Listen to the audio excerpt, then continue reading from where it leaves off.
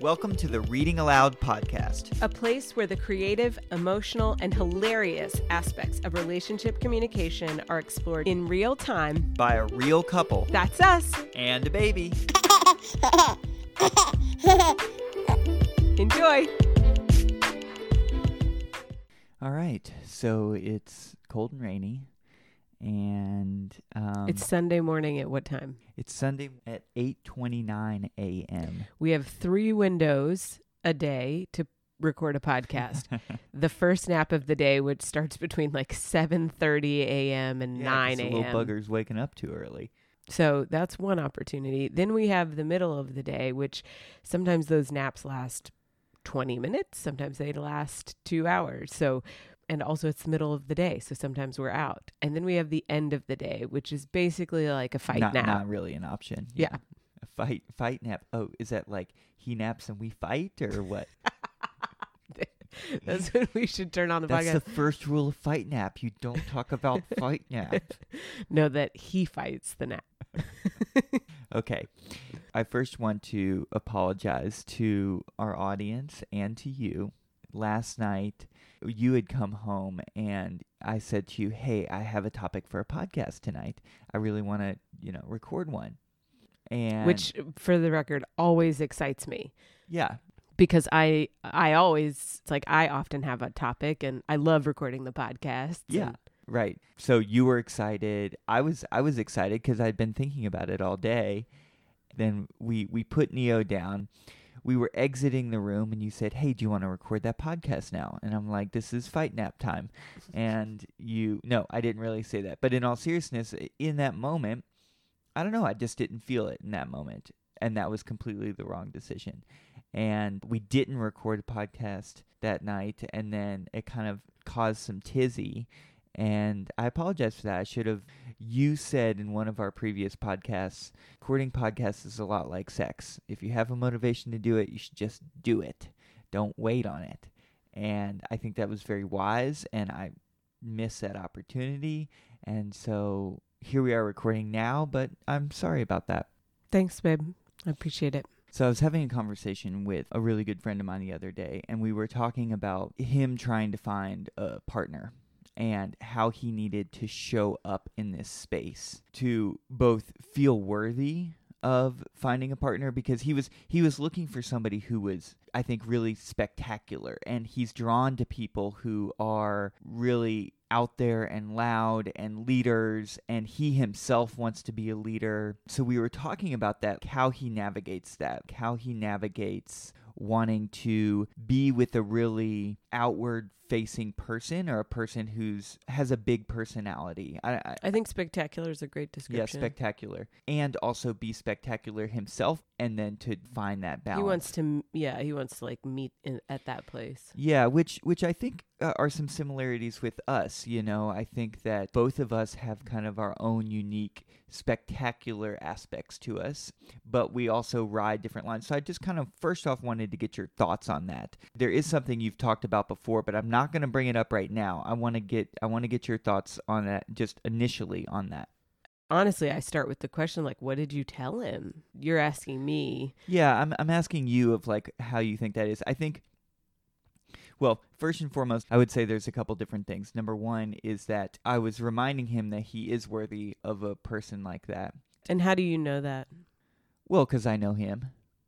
And I think people are just worthy. I don't know. That's a hard question to answer. People are just worthy. Yeah, people are worthy. And what I was saying to him is spectacular people want to be with spectacular people. It can be difficult to be with a spectacular person because they take up a lot of space, because they know what they want, because they're very direction oriented, and when they get off their path, it's very difficult for them. And so that's hard for their partner. But at the same time, they want that partner to also be spectacular. Listeners, I need you to just keep reading between the lines here. Like it's like there's a lot of like they, and as if this is like some other relationship. No.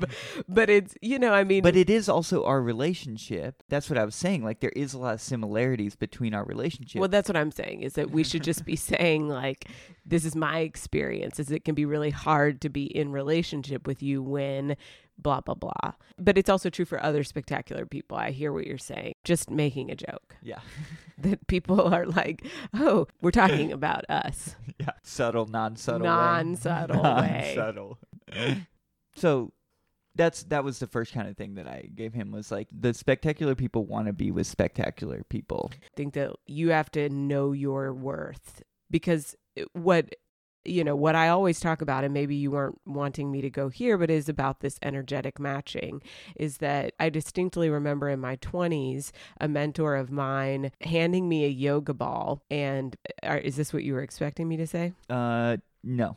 Okay. I don't think you might get there, but no. Okay. Well, handing me a yoga, because I was in a relationship and we were talking about whether or not it was working and why it may or may not have been working, and it wasn't working. And she puts this yoga ball between us, and she wanted me to literally feel what it would feel like to be in relationship to another person that had the same kind of energetic strength as me.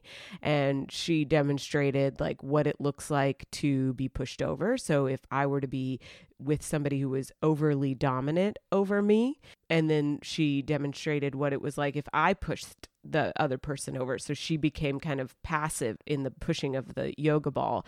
And that doesn't feel good. And that personally has been my experience, because I fall into the category of spectacular people. And I have also dated kind of energetically less spectacular people in my life at times. Not always, but at times.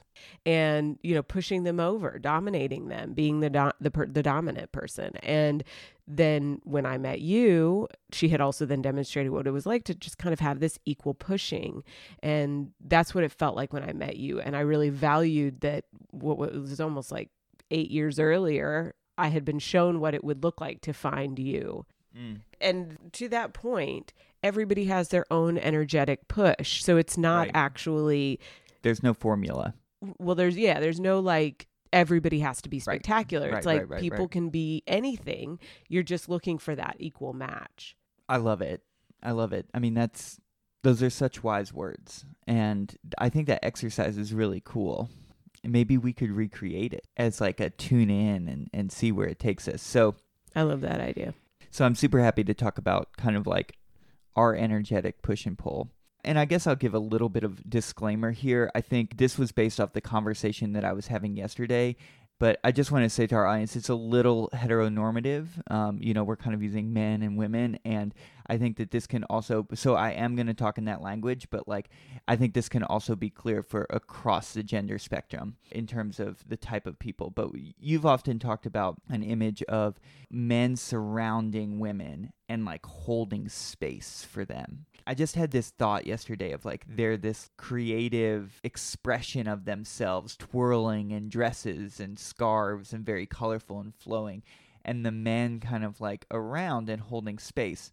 And what's interesting, and this came up to me when my friend was giving an example of a couple that he saw running a retreat, let's call it, and that the woman was leading, but like the guy was there just holding space, and you could feel the energies matching each other, this push-pull that you're talking about. Which I just want to say is interesting when somebody is standing, leading, and someone else is sitting, but there's still an energetic match between the two. And where my mind went yesterday, us and this energetic match. So I started to rate that a little bit to the men's work that I am doing and helping men find their role in the modern world. Found it interesting that scenario, so just that image of the men holding space and the women dancing their creative dance in the middle, is kind of a difficult one for a lot of men to realize in their own lives, because for generations we have placed men in the center. and the women kind of creating the space. And for me, it was like this, a little bit of an aha moment of, I love that image that you painted, but at the same time, that feels like a new definition of strength and masculinity, or a masculine energy. It's still this strong protector kind of thing, but it's not the center of attention. It's not the center of things. That's just kind of what was playing in my mind yesterday and what I wanted to bring up today. So here's why it's important that we're talking in the men, women, or masculine, feminine, because as a heteronormative couple, we live in a patriarchal society. So this is going to be different for queer relationships, for folks who are non-binary. This is going to be different. So I want to talk about just briefly how it's applicable there, just briefly, which is that in any scenario, are there ways for us to hold space for our partner's greatness? And when we do that, can we do it in a way that's not a power struggle? Can we do it in a way that is like, when you need to rise, Adam, can I have quiet strength for you?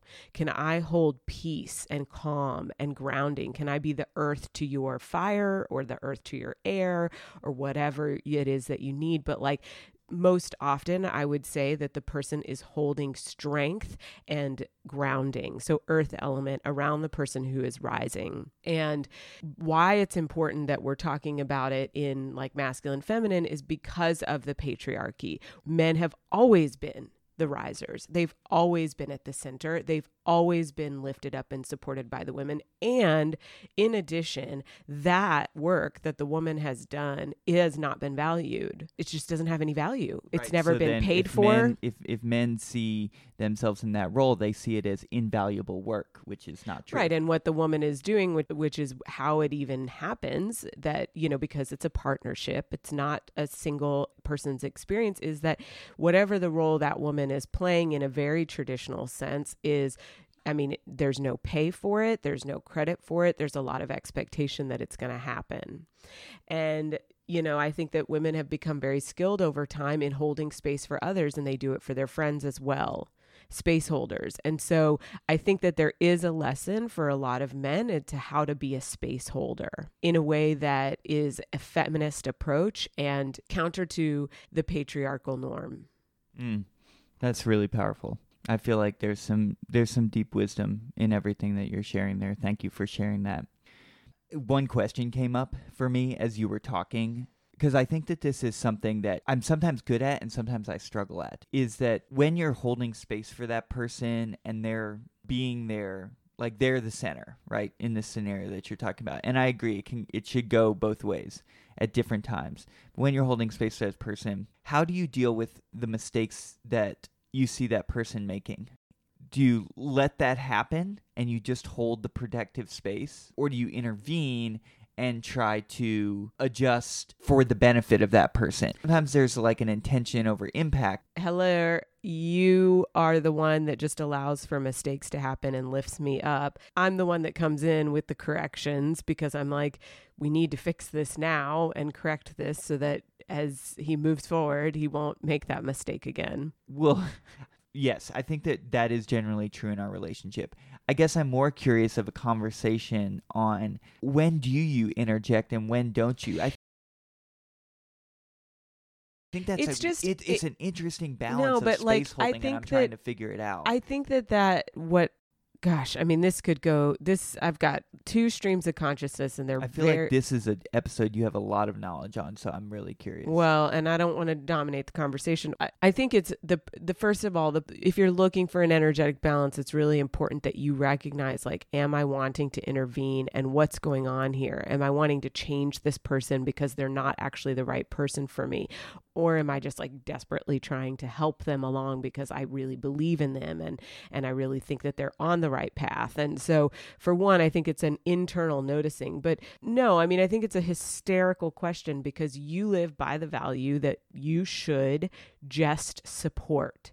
Bring positive regard and support, positive reinforcement and support, and that's the best way to help somebody change. And it has helped me change and grow. And I would call this a struggle with interjecting with solutions too soon, not letting the person come to their own process, which then creates this sense for you like, oh gosh, I did it wrong. It's just like kind of stops person in their tracks.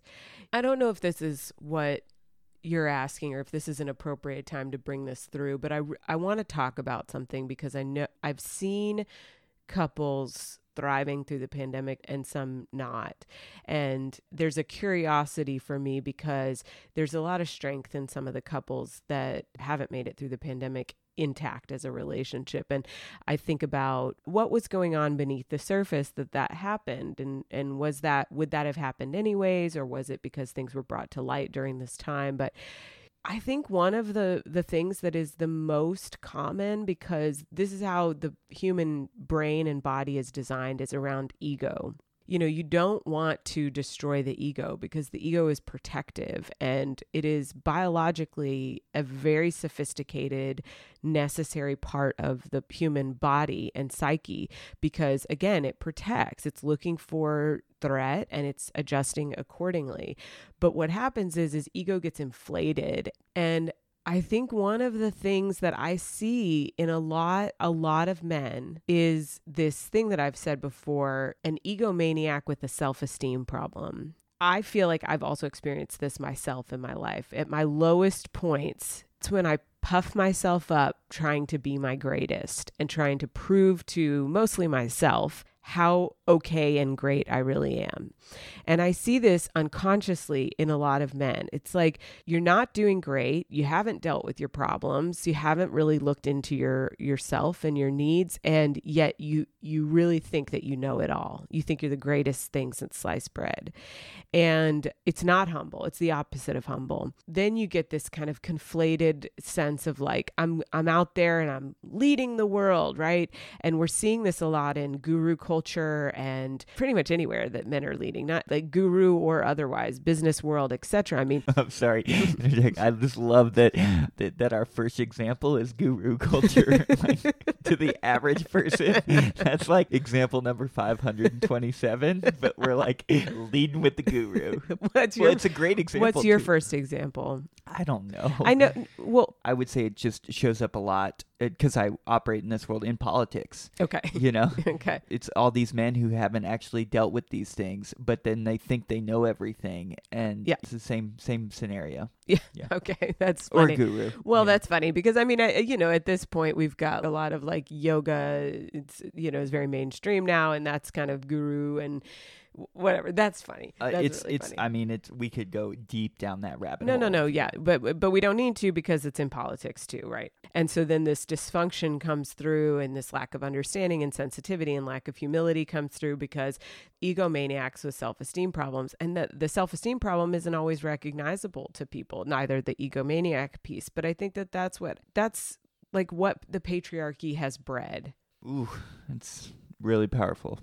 Yeah. And it's not strength. That's the problem, is like that you talk about this a lot in your work. It's like patriarchal culture has not actually benefited men, period. It has given them privilege and power, but it's not actually benefited them.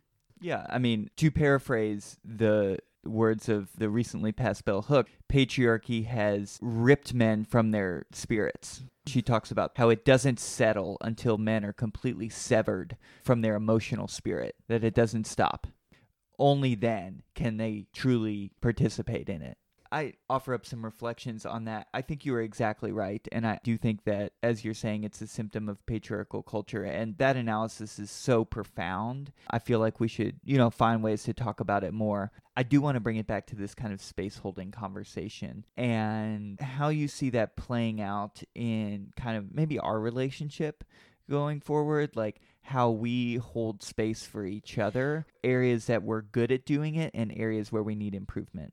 Yeah. First of all, I think there's a lot of trust that has to be built in order to hold space. Like, that's very true. For example, in my life, when I see friends or people, you get a feeling of like, nervousness or excitement, and it's kind of based on like hoping that they're going to succeed, and maybe you have an opinion like, I hope this one works out for them. When I think about you, I believe so wholeheartedly that you can do anything that you want, and so I have deep trust that you can do that. In trusting you, it helps me to support you in the process. And my hope is you have had lots of visions and ideas in your life, and they've ebbed and flowed in potency.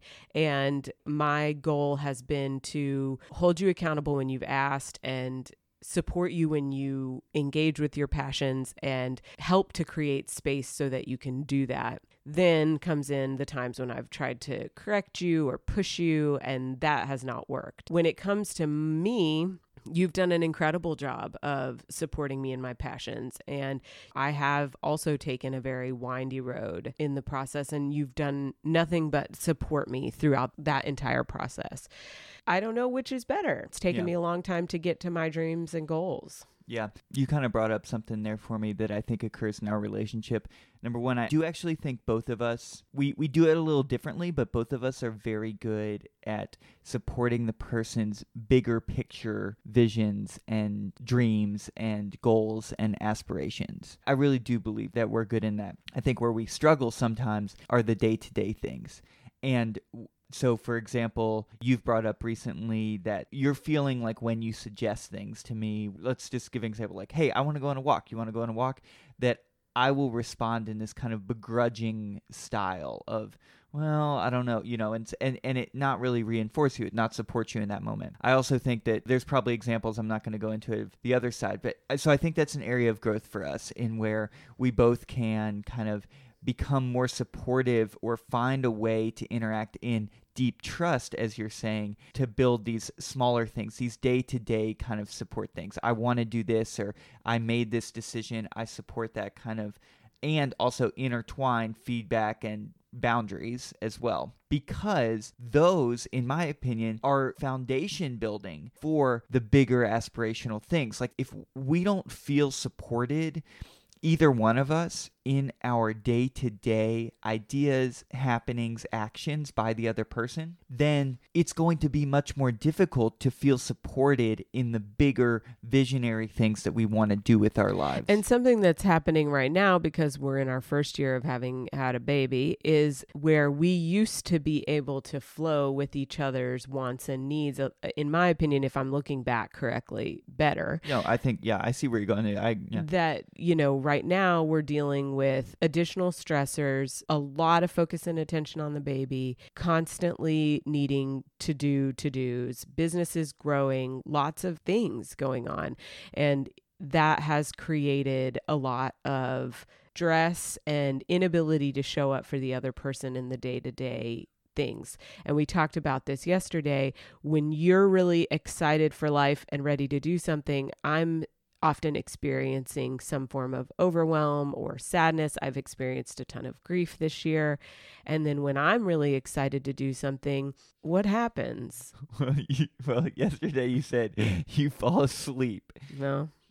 Which metaphorically and well, truly. I think for me, I've become overwhelmed. Yeah, so it's a little bit of overwhelm. What happens with me is I feel such a strong pull to, I'm so task oriented sometimes, and we've talked about this, like I get on these kind of tracks that when you suggest something that diverges from that, I just have such a hard time. And because of the newborn dynamic and all the growth that you just mentioned, those tracks are more deeply ingrained for me. And so it's much even harder to get off of those. It's much harder for me to be, I'm flexible, but I'm not flexible, can't make a quick turn. I have not found you to be flexible. That is actually really something that I think that you used to be really good at. And that is true. I don't think you're as flexible. Yeah. So there you go. I don't think that I have as much capacity for life. Feel like my window of resilience is really much smaller. And then the other thing in the day-to-day stuff, I find that that's where that kind of triggers me the most. It's like when the day-to-day experience is struggle. It triggers something in me. Oh my gosh, where's our relationship? Is it doing okay? Are we ever going to have what we had before the baby? Is this person happy? Are we happy? Are we glad that we made this decision to start a family? Like all of these big questions come up for me in the day-to-day stuff. And it reminded me that I have a lot of day-to-day needs. Never thought about like how important it was to get sleep every single night, every single day. And then, you have a baby and you get a couple of days with some interrupted sleep and you're like, oh, it's so basic and I took it for granted. The important thing is that we understand that we're having those experiences and then we do something about them. So when I think about your friend looking for a partner, I think about the only way that it's going to work is to recognize where one is on that energetic spectrum. Like that person, and all people need to be realistic. They want a spectacular person. Are they behaving in spectacular ways? And it is not. And where does ego play into all that, as you were talking about before? It's not in your own freaking head. Right. We don't see ourselves clearly. We need reflections. So when your friend's like, I'm spectacular, check in with a friend, check in with a mentor, check in with a therapist, check in with a group of people. How do you see me? Don't just exist in your own bubble. Yeah, that you think you're spectacular. You may be. You may not be. I thought I was real spectacular than I met you, and I got a little humbled. In some ways, I'm more spectacular than I ever realized, and you've really reinforced that. In other ways, I recognize very clearly where I have areas of growth. And that is because of a reflection to you. And don't get friends that like just tell you you're great just for the sake of it because they're afraid to tell you the truth. Preach. Well, I was just thinking like how nice it is to have friends that lift you up, but it's also really nice when friends say to you, like I had some friends say to me recently, like, you are a lot. And that is a great thing about you. But I heard that. I am a lot. Yeah. Thanks for being vulnerable. And I think you have such wisdom in this area because you have done so much self-reflection and work. So I really learned so much from you and see you as a guide in this. And just thank you. I love you so much. All right. Thanks for listening, y'all. We love you. Thanks, y'all, for listening and participating. We always have a great time with you. And if you enjoy the podcast, please go online and rate, review, share this with your friends. This is the way that we build this community. Yeah. All right. Bye. Bye.